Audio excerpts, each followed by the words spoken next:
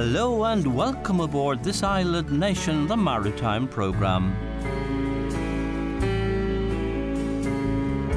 Tom McSweeney here with the programme about Ireland's maritime culture, history, tradition and development. On this edition, going from 25 sailors to millions around the world. We've gone from those 25 people back in 1720 to now thousands of yacht clubs across the world and with literally millions of sailors involved. So it truly is a phenomenal sport. The oldest yacht club in the world will be reaching 300 years in existence. Though much less older, two whales on the Kerry coastline are showing that there is actually a binding liaison between the male and the female of the species.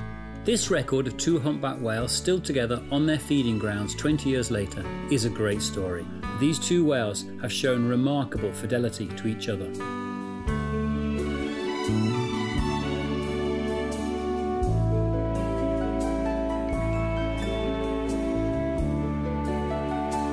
This Island Nation is Ireland's maritime radio programme, coming to you from the studios of CRY 104 FM in Youghal on the East Cork coastline, with the intention and the hope of bringing together through the Community Radio Network the maritime community around Ireland, with news, opinion, comment and discussion, and so uniting the joint interest of an island people bounded by the sea around us.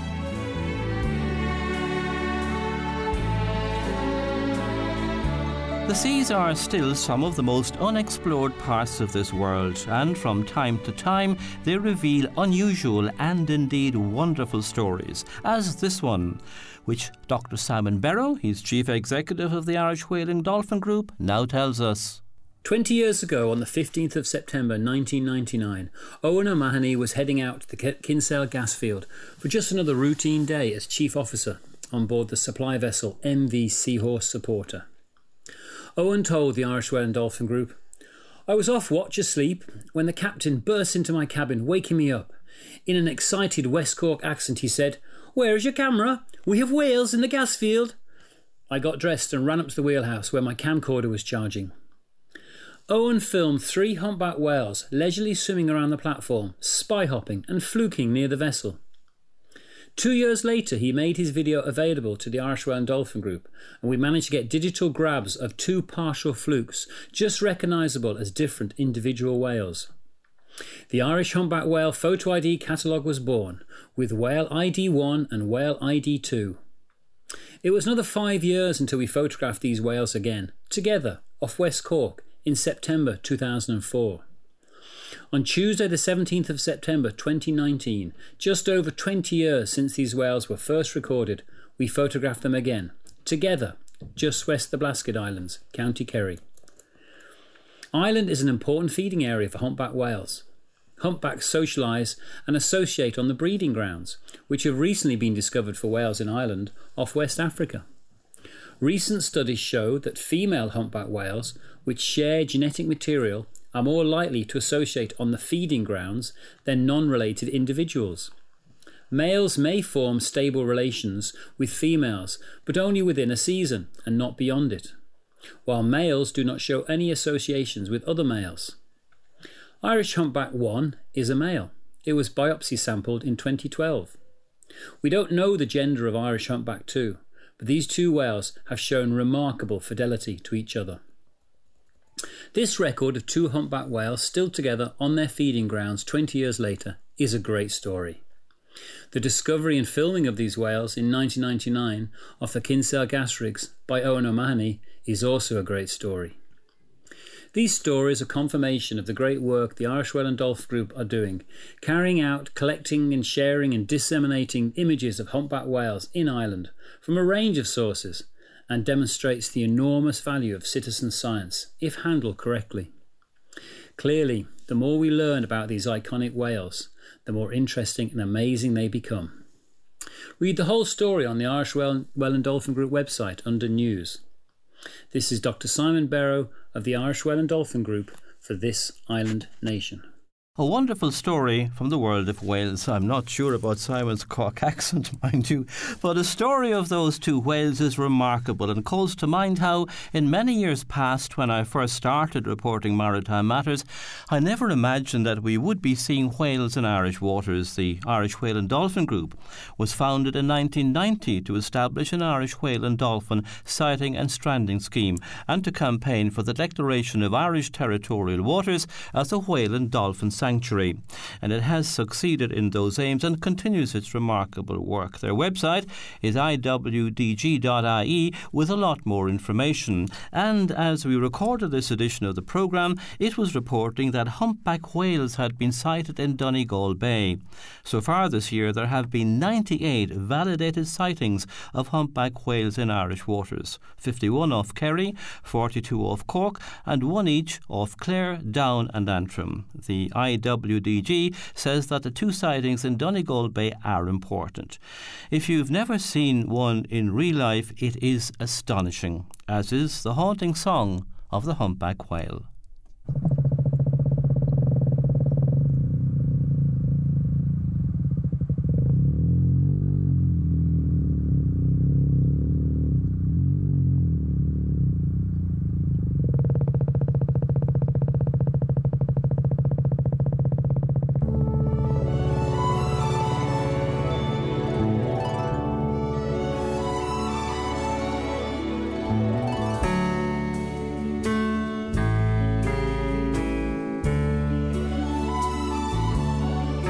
In the sport of sailing, the oldest yacht club in the world, that's the Royal Cork Yacht Club at Crosshaven in Cork Harbour, will be 300 years old next year.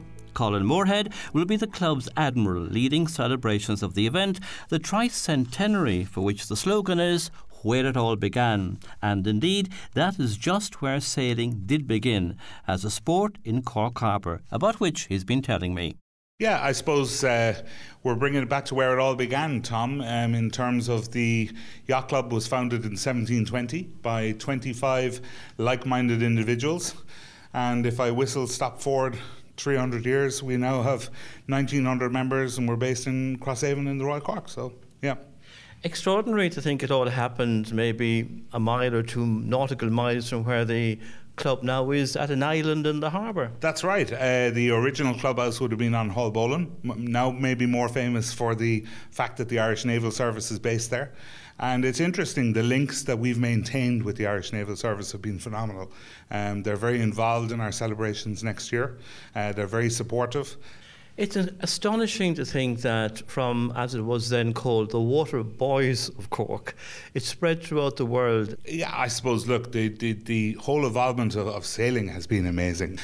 So I suppose the whole thing about sailing has flourished over the years. So we've gone from those 25 people back in 1720 to now thousands of yacht clubs across the world, and with literally millions of sailors involved. So it truly is a phenomenal sport that it's a pleasure to be involved with. Next year in Cork Harbour, it will be astonishing in its own way. The events promised, the ones being scheduled, bring in people from all over the world. Quite literally.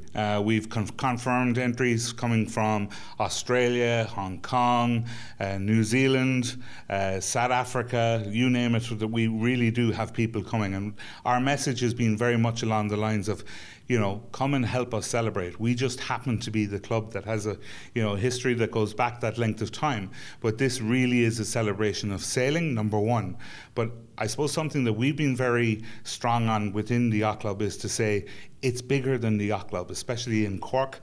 We have a phenomenal harbour, as you know, Tom, and we regularly compete against each other in that harbour.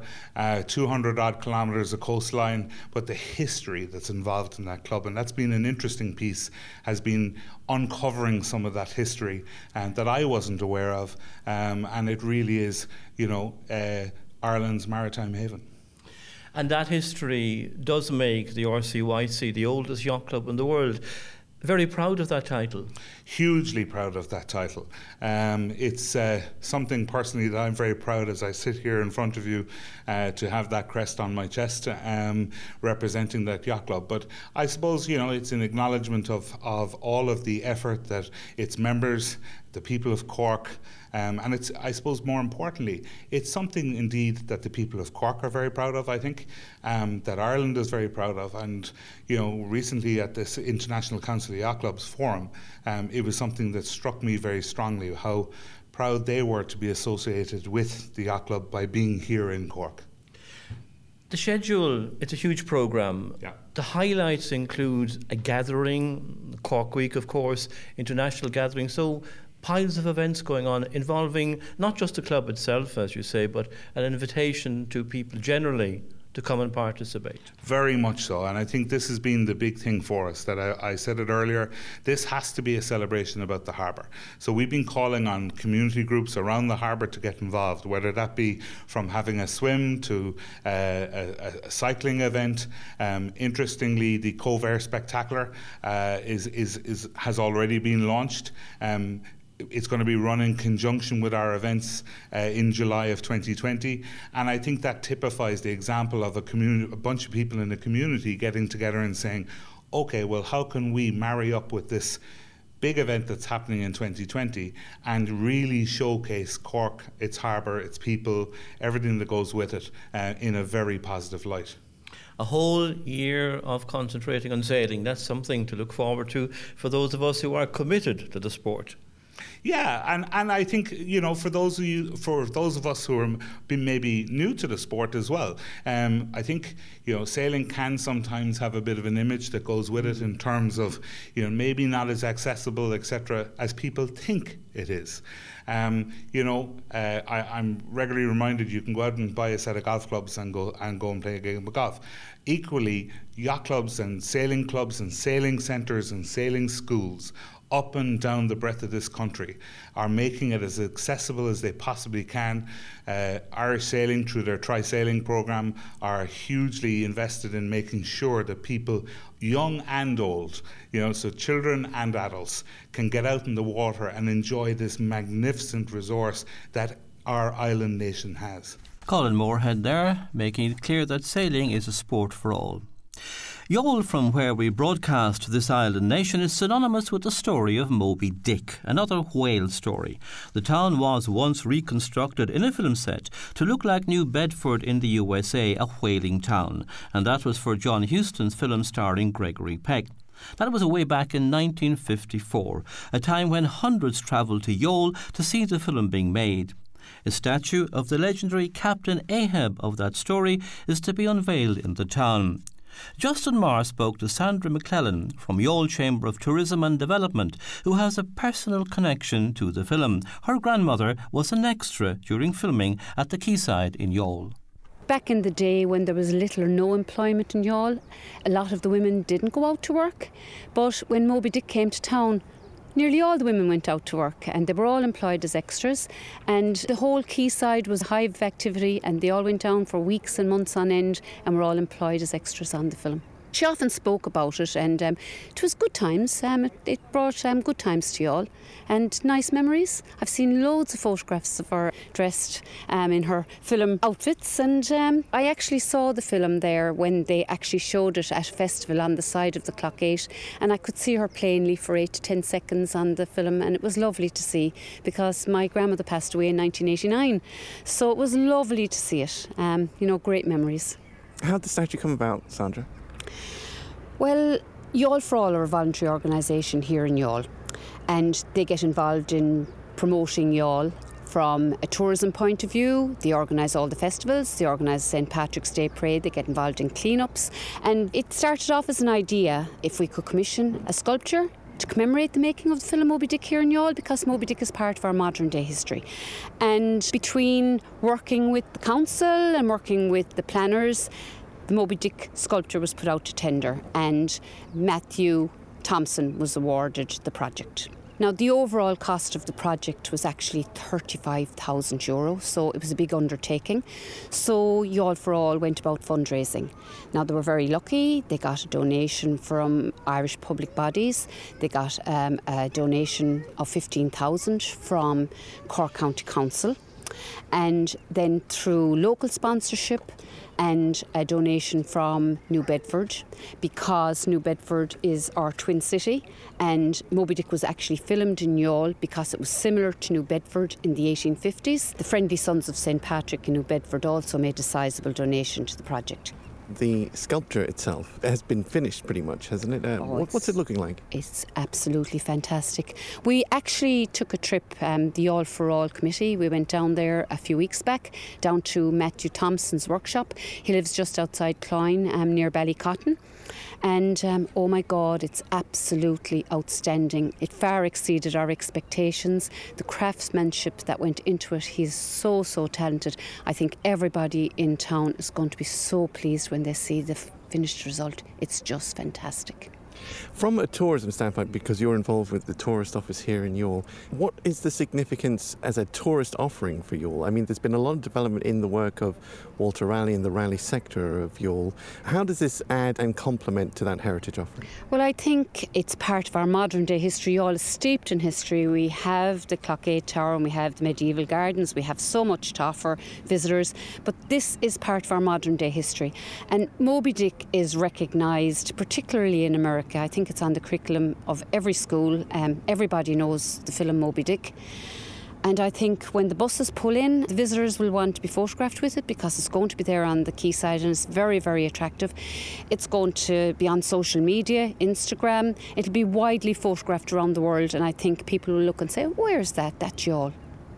And I hope it will put Youghal on the map again. In terms of the heritage offering, Youghal, of course, was famously an international port for a long time. It was one of the biggest ports in Europe at one time, yes. But unfortunately, there's not as much activity in the port now.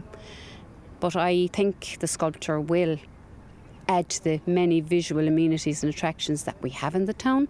I mean, I hope that the Maritime Museum will come. There is talk that the courthouse will be developed, and hopefully part of that might bring a maritime museum. I think it's badly needed. I think it's something that everybody wants. But I think that the sculpture will look fantastic on the quayside and will commemorate the making of the film. It's made of Kilkenny limestone. It's going to last 100, 150, 200 years. It's going to be there long after we're all gone, unfortunately. It's absolutely outstanding, and I think it's just going to be another visual attraction in the town, another thing that people want to come and see. Sandra McClellan from Youghal Chamber of Tourism and Development talking there to Justin Marr. And Matt Thompson, the sculptor whom she mentioned, is also making the memorial to Edward Bransfield, the man from Ballinacurra in nearby East Cork, also who discovered Antarctica, and that will be unveiled next January. A lot happening in Cork and maritime terms in 2020. And Youghal Library are currently exhibiting a number of pictures from the filming of Moby Dick in Youghal until the 11th of October. The exhibition includes colour footage of the making of Moby Dick at the Youghal quayside and a short behind-the-scenes documentary. And the exhibition also has a number of archive photos from the area, including a clip of another historic boat, the metal boat, the Dee Wadden, which was a regular sight on the Youghal quayside. Now, many people may associate the Mediterranean and Adriatic with beautiful blue waters and relatively calm seas, but they can be different. As John Leach, Chief Executive of Water Safety Ireland, tells us now, that was the experience of the National Lifeguards team when they took part in the European Life-Saving Championships there. But they still did quite well, with a man from Clare becoming European Oceans Champion. The sport of surf lifesaving reached its peak in September. Our lifeguards and lifesavers have been competing throughout the summer at various competitions around our coastline in preparation for the European Lifesaving Championships, which were held in Riccione on the east coast of Italy in the province of Rimini, facing the Adriatic Sea. They took place over 5 days from the 20th to the 24th of September, and over 1,500 athletes competed. Most of us associate the Mediterranean and Adriatic with beautiful turquoise or blue waters and relatively calm seas in comparison to our west coast. This year, strong easterly onshore winds whipped up a short and choppy sea, which made the conditions challenging for all our competitors. This suited our teams, who are used to heavy and rough seas, which we experience most of the year on our coastline, and especially the west coast facing the Atlantic Ocean. 4 Irish teams competed in the championships, including open men's and women's teams, as well as junior men's and women's teams. The teams consist of 6 members, and they competed in both pool and in the surf competitions. There are 23 different disciplines within the championships which they must compete in, so there's very little time to recover from your exertions during the competition. Our teams excel themselves, with the senior team placed 7th overall and the junior teams placed 6th overall in Europe. Our teams won 4 gold medals, giving us 4 European titles for our first time ever. In addition, they won 20 silver and 16 bronze medals. Bernard Cahill from Clare was crowned the European Ocean Man champion, which is the toughest of all the surf disciplines combined. Running these championships takes several hundred volunteers, and a large number of referees are required with so many disciplines. Ireland was fortunate to have 3 referees involved in the championships, which gives them a great opportunity to further improve their knowledge and experience. Next year, at the same location, the World Championships will take place, and we will be hoping for more rough conditions in the surf that will suit our athletes. So, until next month, enjoy your aquatic activities and always wear a life jacket on or near the water, and use your influence to further reduce the number of drownings on our island nation. John Leach reporting. And now Justin Marr rounds up other news from home and overseas waters.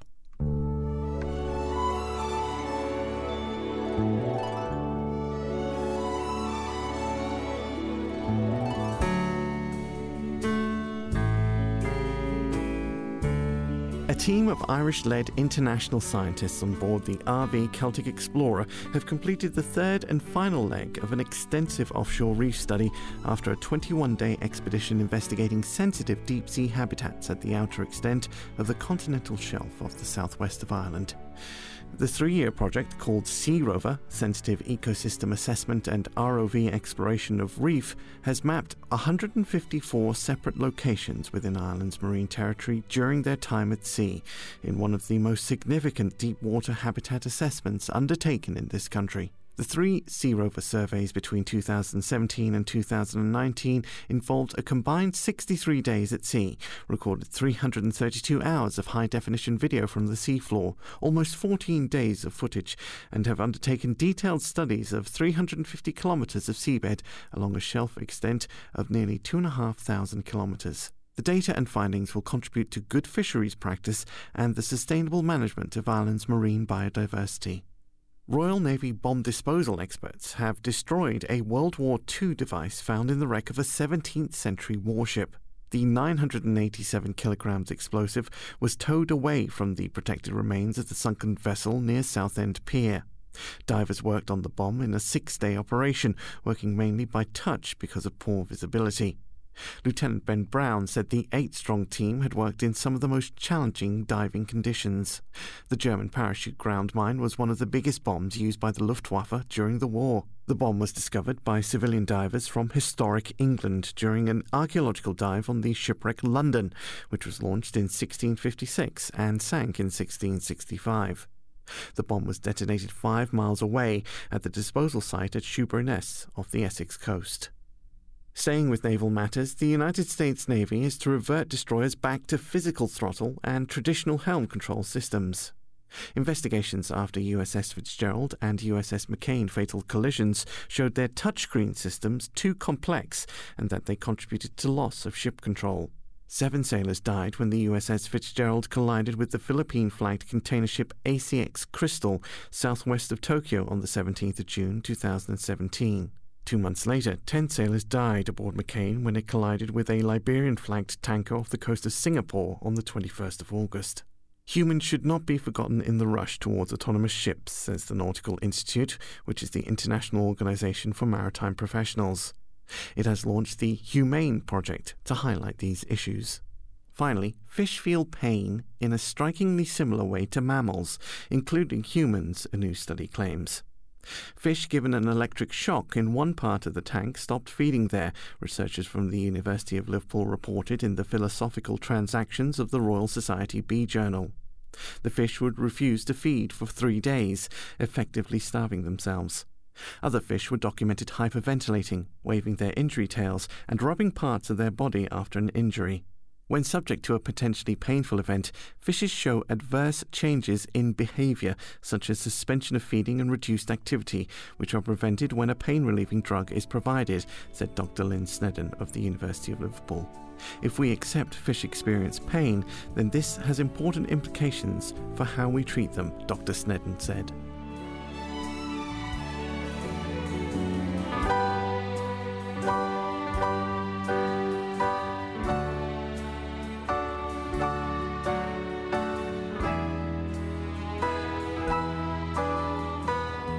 John Walsh from Bear Island in West Cork has been elected chairman of the European Small Islands Federation at their annual general meeting in Sweden. He works in community development with the Bear Island Projects Group, is a board member of Cogol Ilona Heron, the Islands Federation, and one of the leading group which has developed Bear Island Community Radio Station. Well done, John. And that ends this edition of This Island Nation, produced at CRY 104 FM Youghal on the East Cork coastline, with technical supervision by Justin Marr, and broadcast on community radio stations around Ireland. In Dublin on Near FM, Dublin City FM, Liffey Sound and Dublin South. On Dundalk FM, Athlone Community Radio, Galway on Connemara Community Radio and Kinvara FM. Clare on Radio Cork-a-Bosceen, Kilkenny on Kilkenny City Radio. Limerick on West Limerick 102 FM, Mayo on Community Radio Castlebar, on Cork City Community Radio, West Cork FM and Community Radio Bear Island, with podcasts on iTunes, Mixcloud, Soundcloud, Spotify and the MarineTimes.ie. And there's a special monthly edition on the National Council for the Blind's audio magazine. Wherever you've been listening, thank you for being part of the maritime community on Community Radio. And you can contact the programme on email to thisislandnation@gmail.com or by phone or text to 0872 555 197. That's email thisislandnation@gmail.com, phone or text 0872 555 197. Until our next programme, from me, Tom McSweeney, the usual wish of fair sailing.